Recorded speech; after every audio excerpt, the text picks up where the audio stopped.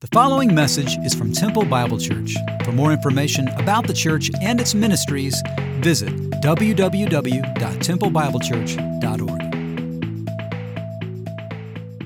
What a great word from Sandy.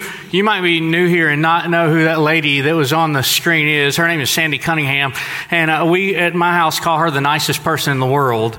Sandy is just this amazing woman of God. She is married to Danny, our executive pastor, and together they have been serving Christ at Temple Bible Church for many, many years. And so the reason that she was sharing is because we are in the middle of a series. You might could guess the name of the series is called A New Chapter. And this summer, each week, we've asked pastors' wives, pastor spouses, elders' wives, elders, some of our staff, what's your favorite chapter in the Bible and why? And we're just walking through some of those chapters this summer, and today we're in Exodus 12. Last week we're in Psalm 25 where there's this kind of individual lament for salvation. And Exodus 12 is a picture of God's response to this communal cry for deliverance from His people. And Exodus is a book about deliverance, but it's also a book about the nature and the character of God. It's kind of bookended, if you will, in Exodus 3 and in Exodus 34 with a couple of statements about God's character. When God came to Moses, He described Himself as the self-existent God. He said, I am the God of your father, Abraham. I'm the God of Isaac, the God of Jacob. And Moses hid his face. He was afraid to look at God. And God told him, you're going to be the deliverer for my people Israel. And Moses was scared. He says, who do I tell them sent me? And God says, tell them I am sent you. I am who I am. Say this, I am has sent me to you. Well, Moses was afraid initially. He hid his face. He began to see God work throughout his life. And toward the end of his life, he asked God, can I see your face? And God says, no one can see the face of God and live, but I'll let my goodness pass before you. And the Lord descended by Moses in a cloud, Exodus 34, 5-7. And the Lord proclaimed His name or His character, the Lord, a God merciful and gracious, slow to anger, abounding in steadfast love and faithfulness, keeping steadfast love for thousands, and forgiving iniquity and transgression and sin, but who will by no means clear the guilty, visiting iniquity of the fathers on the children and children's children to the third and fourth generation. He's this God who's kind and compassionate and holy and just. As I talked to Sandy this week about this God described in Exodus 12, the God of the Passover, she just said one of the things that's mentioned, really, she felt like in this is this essence of faith is just trusting God, resting in the fact that He is who He says He is. When He says, you tell them I am, there's this I am who I say that I am. It's this truth that there's nothing we can do to be strong enough or to earn our salvation, because God accomplishes for us what we can't accomplish for ourselves, just like He did for Israel. So let's read the first several verses of Exodus chapter 12. The Lord said to Moses and Aaron in the land of Egypt, this month shall be for you the beginning of months. It shall be the first month of the year for you. Tell all the congregation of Israel that on the 10th day of this month, every man shall take a lamb according to their father's houses, a lamb for a household. And if the household is too small for a lamb, then he and his nearest neighbor shall take according to the number of persons, according to what each can eat, and you shall make your count for the lamb.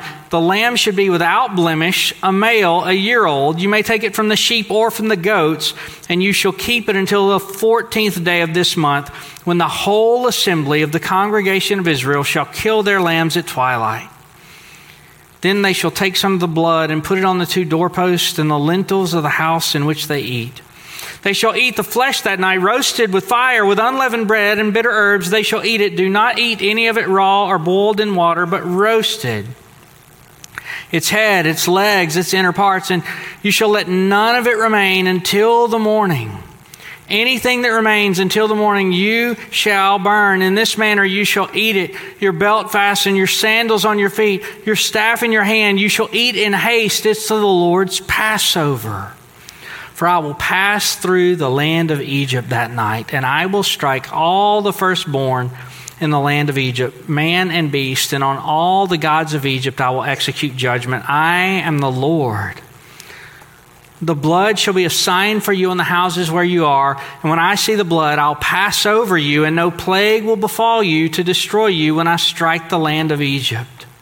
God, we thank you for this passage. We thank you for the truth of this passage when you delivered your people from Egypt, but we also thank you for what it points forward to.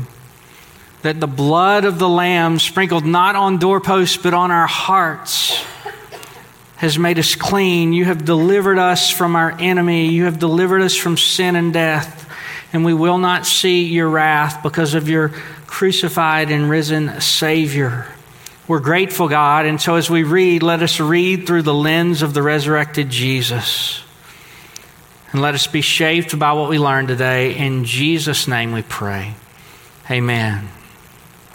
Well, Passover is a big deal in the life of Israel. God says this is going to be the first month of your year. They've been enslaved for 430 years, so a new nation is really, in essence, being born. And this is going to be the first month. Can you imagine? God comes to him. It's there. They're in Egypt. It's hot. It's humid, maybe a little bit hotter than normal. It's almost like you can feel it if you stop for a second. And God says to Moses, this is going to be a beginning. The year's going to begin with deliverance for you. And you're going to remember it every year through all generations.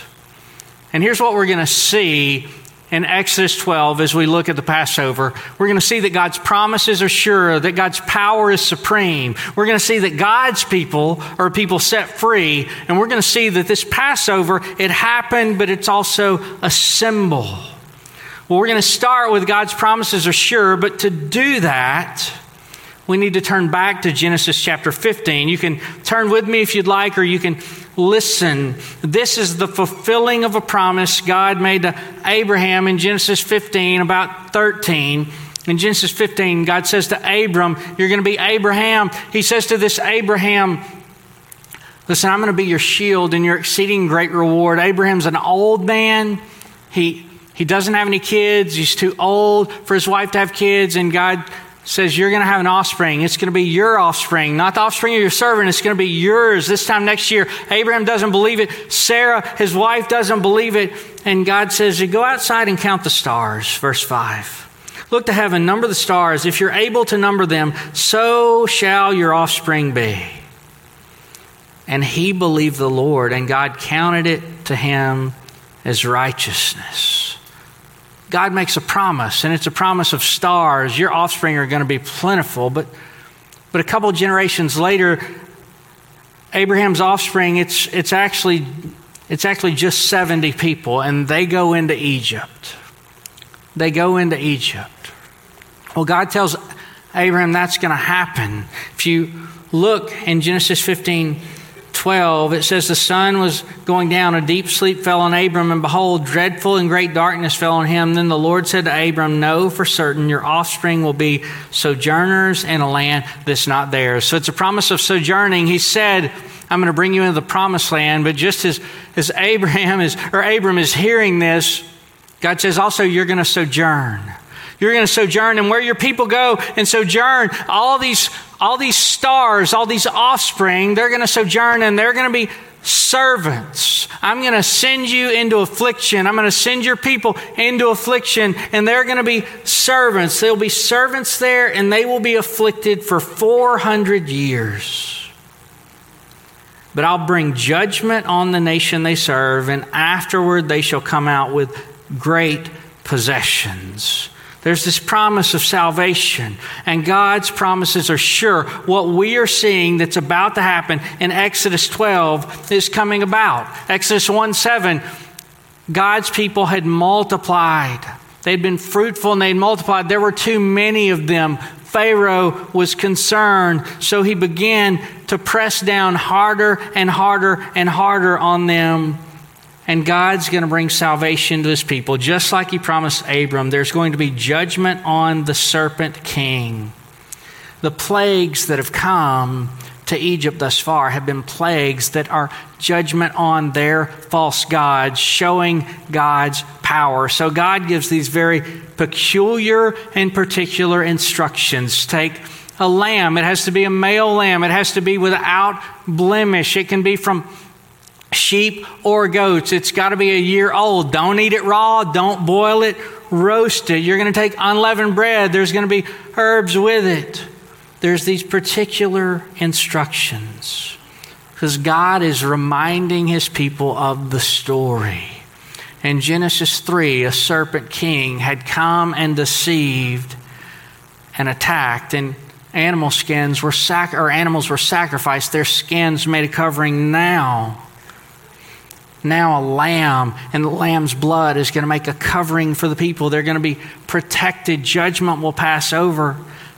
And hundreds and hundreds and hundreds of years down the road, a lamb will come, who's the Lamb of God, who will take away the sins of the world. God's promises are sure. We can trust that he is who he says he is, and he will do what he says he's going to do. His promises are sure because his power is supreme.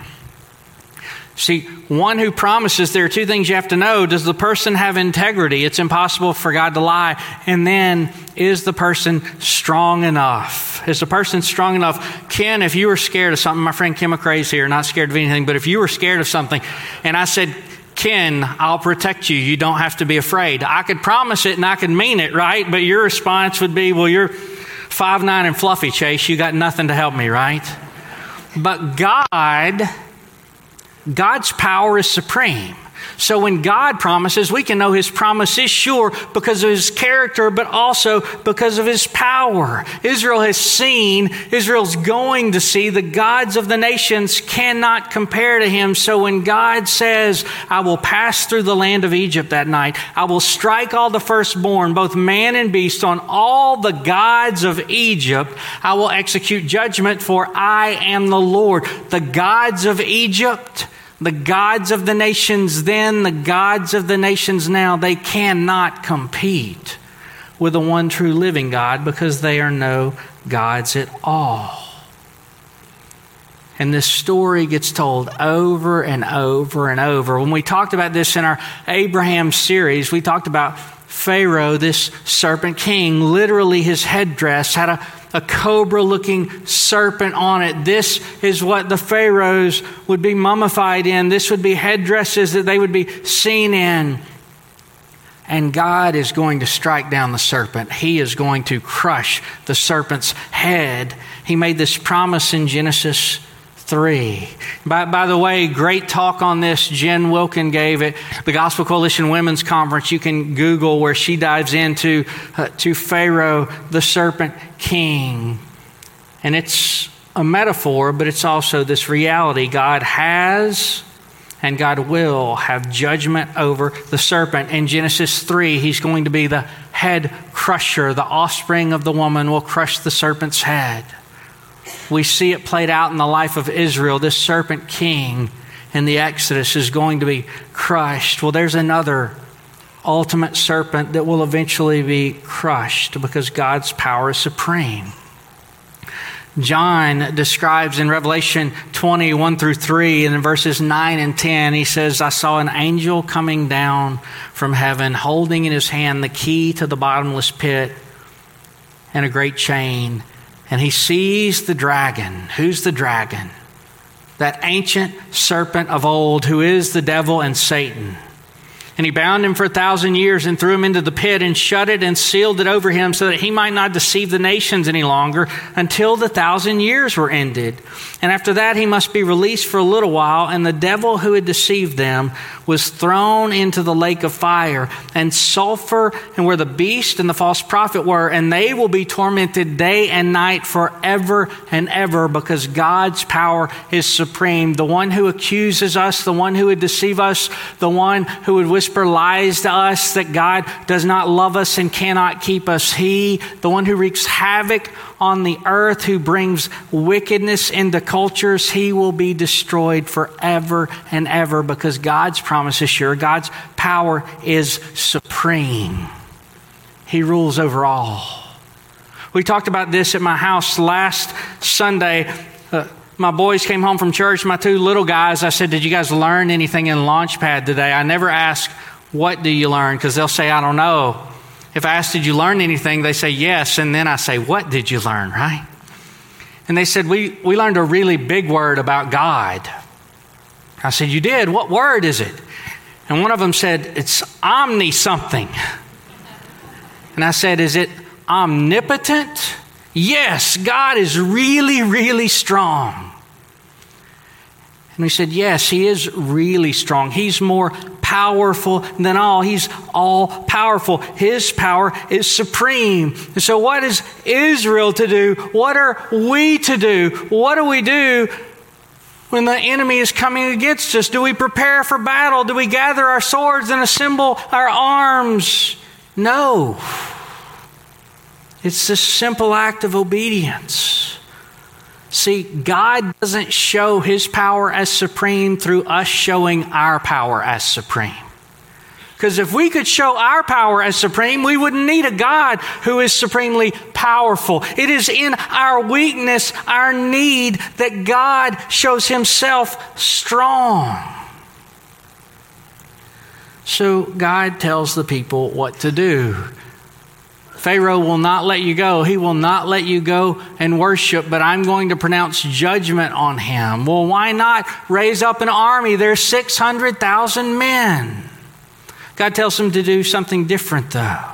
He says, take some of the blood and put it on the two doorposts and the lintel of the houses in which they eat. They're going to dip hyssop in the blood. Now, there are two words that stuck out to me in Exodus 12. One was hyssop, which I had seen before 6 times in the Bible. It's always used for healing or cleansing. David says, cleanse me with hyssop so I will be clean. But then there's this word lintel. It occurs 3 times in Exodus 12. And I do know what the word lintel, L-E-N-T-I-L, means, right? Those are beans. That's what Esau sold his birthright for. But I did not know the word lintel, L-I-N-T-E-L. In Deweyville, Texas, they thought we could only handle one type of lintel, right? So I thought, well, I need to find out what this word means. And I did. I looked it up, and it's this beautiful, beautiful thing. There's a reason that it's mentioned in Exodus 12:7 and in Exodus 12:22. Take a bunch of hyssop and dip it in the blood that's in the basin and touch the lintel and the 2 doorposts with the blood that's in the basin. The Lord will pass through and strike the Egyptians, and when he sees the blood on the lintel and on the 2 doorposts, the Lord will pass over the door and will not allow the destroyer to enter your houses to strike you. I know you're going, Chase, what's a lintel? I'm going to answer. See, a lintel was over the top of the door. And in ancient Egypt, and in particular in the Nile Delta and the northern marshlands near Goshen, right where the Israelites were enslaved for 400 years, during this time, both poor Egyptians and the Israelites would have had mud houses, but the doorpost and the lintel was made of stone. Here's one from the time period that was excavated. And Egyptians would write in hieroglyphics, they would put the name of the family over the door, and they believed that their gods would rescue them into eternal life because the name was on the door. And God says, put blood on the lintel and on the doorpost. See, those names that are covered in blood, I will pass over and I will not judge. There's this beautiful, beautiful picture of the gospel. That name will not be judged. See, Israel, they could have looked and said, we're stronger. Our people are stronger than Egypt. Our God has had power over the gods of Egypt. But one day, hundreds of years later, Jesus is going to say to his disciples, rejoice not that the spirits are subject to you, but that your names are written in the book of life. See, there's blood that's covering the name. And God's judgment passes over. like his judgment passes over all of us who are in Christ. Well, Sandy and I talked about how simple this is, blood on the door. And she shared with me what she had read in her devotion that morning. Isn't there something more we should do? Isn't there something we should do? But it's what God does. Her devotion this morning from a pastor named Paul Tripp said, no, it's not our power, it's his. We were formed to be dependent on the one who made us. We were recreated in Jesus Christ to be dependent on his grace. God does not hold you to a standard of independent strength because he does not expect of you what you do not have. He knows who you are. He is never shocked or dismayed by our weakness. He is moved toward us in grace because we are weak and we would have no hope of life and death without him. The people who are shocked and dismayed by our weaknesses, that's us. We are shocked and dismayed by how weak we are. It bothers us. It embarrasses us. It makes us want to hide ourselves. It causes us to play act in public and deceive ourselves in private. We'll drive ourselves crazy unless we understand the gospel of Jesus, the story of a strong Savior who showers his powerful grace on his people who are fundamentally weak and unable. He confronts us with our weakness so that we run to him for strength. See, it's not a bad thing to come to the end of our rope if we find a strong and willing Savior there. When we cry out in weakness, what we do is we teach our heart to esteem and celebrate the grace that makes us strong. Sometime today, sometime this week, you and I are all going to be confronted with our own weaknesses. And when we are, we'll either work to convince ourselves that we're strong or we'll run to the one who is. See, God's going to show his power is supreme to judge, but he's also the one who shows that his power is supreme to deliver.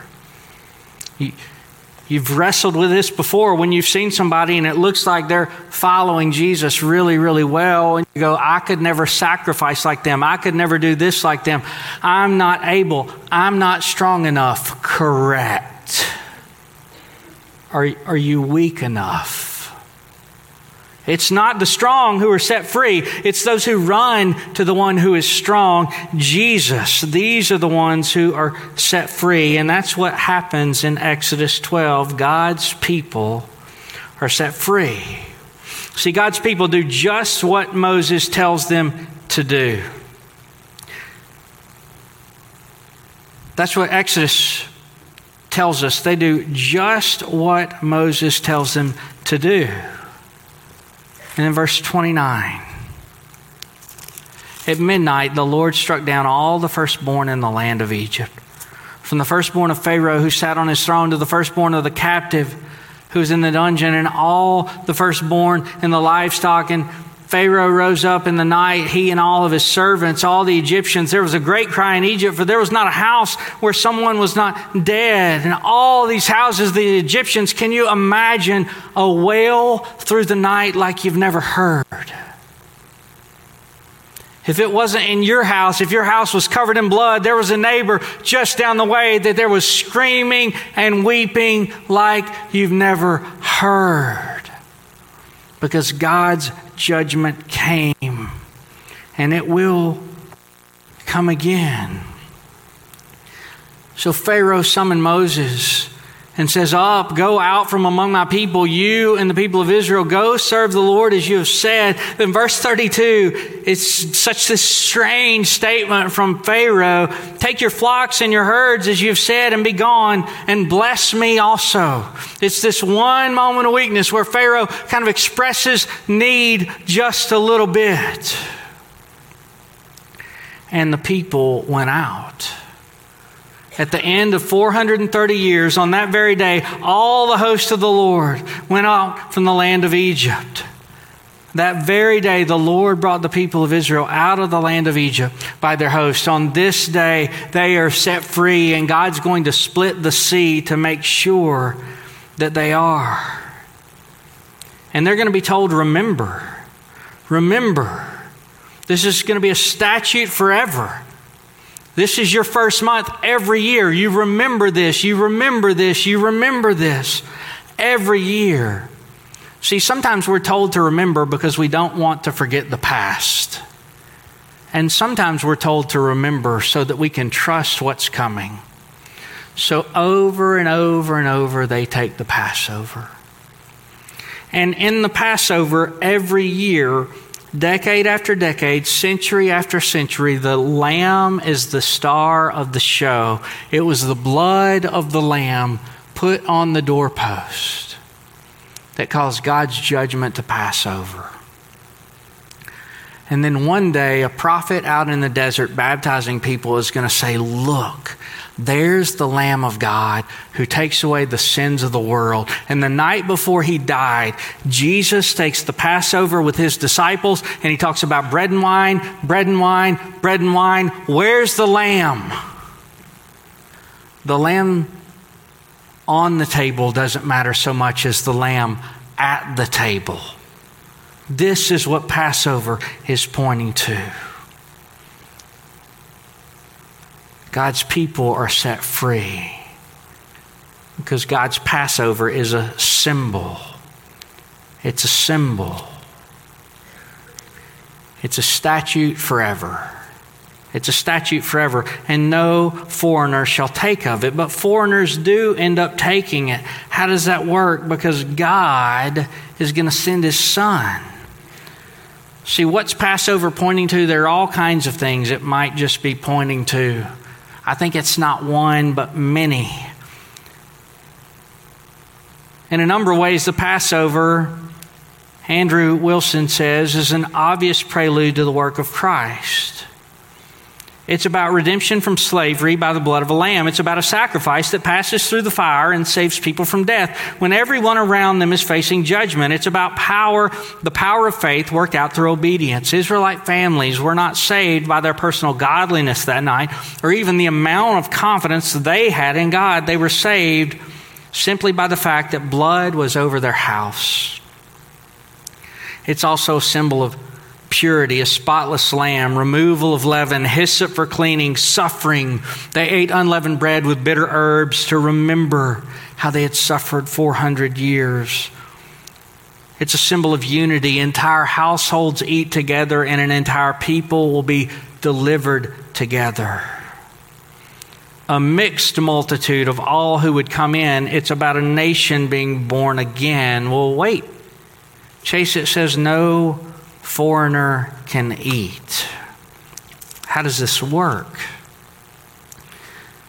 Every slave that is bought for money may eat if you have them circumcised. If they get the mark of my people, if they identify with my people, they can come in. No foreigner or hired servant may eat of it. It shall be eaten in one house. You shall not take any of the flesh out of the house. You shall not break any of its bones. All the congregation of Israel shall keep it. If a stranger shall sojourn with you and pass over to the Lord, let all his males be circumcised. Then he may come near and keep it. He shall be as a native, but no uncircumcised person shall eat it. It's a symbol that God's people will be passed over. Exodus 12:48 is this picture. Circumcision was the mark of identity of the people of God. My people will be passed over. See, the Passover reminds us God has a plan he will accomplish. Well, we know Ephesians tells us he has this eternal purpose, a plan for the ages, a plan for the fullness of time. Well, we see here he had a plan for redemption from Egyptian bondage. He guided his people through the sea, through the desert by means of a pillar of cloud by day and fire by night. J.I. Packer describes this. He had a plan for his people to return from Babylon. He had a plan for Cyrus to be on the throne. He would stir up his spirit. He had a plan, as we've just studied, for the Jews to build the wall and build the temple. He had a plan for Christ to come and do the will of God perfectly and suffer the painful and shameful death on the cross and rise from the dead. He had a plan for Paul to take the gospel to the Gentiles, and he has a plan for you and for me. And so Jesus said, here's how you're going to remember from now on. It's not blood on doorposts and blood on the lintels, but there's a sign hanging that says King of the Jews, and there's blood on it, and the man below the sign is hanging on a cross. Does God save, like the psalmist says, with a mighty hand and outstretched arms? Yes. The outstretched arms of Jesus, dying for you and for me. So we're going to remember Jesus together today. God, just as Jesus told the disciples, as Paul reminded the believers in Corinth, we stop to partake of the bread and the cup. And as we do, we remember the sacrifice of Jesus on our behalf. And we thank you, God, that your judgment has passed over all of us who are in Christ. That you are our deliverer, that we have been set free. We remember and we rejoice today. In Jesus' name, amen.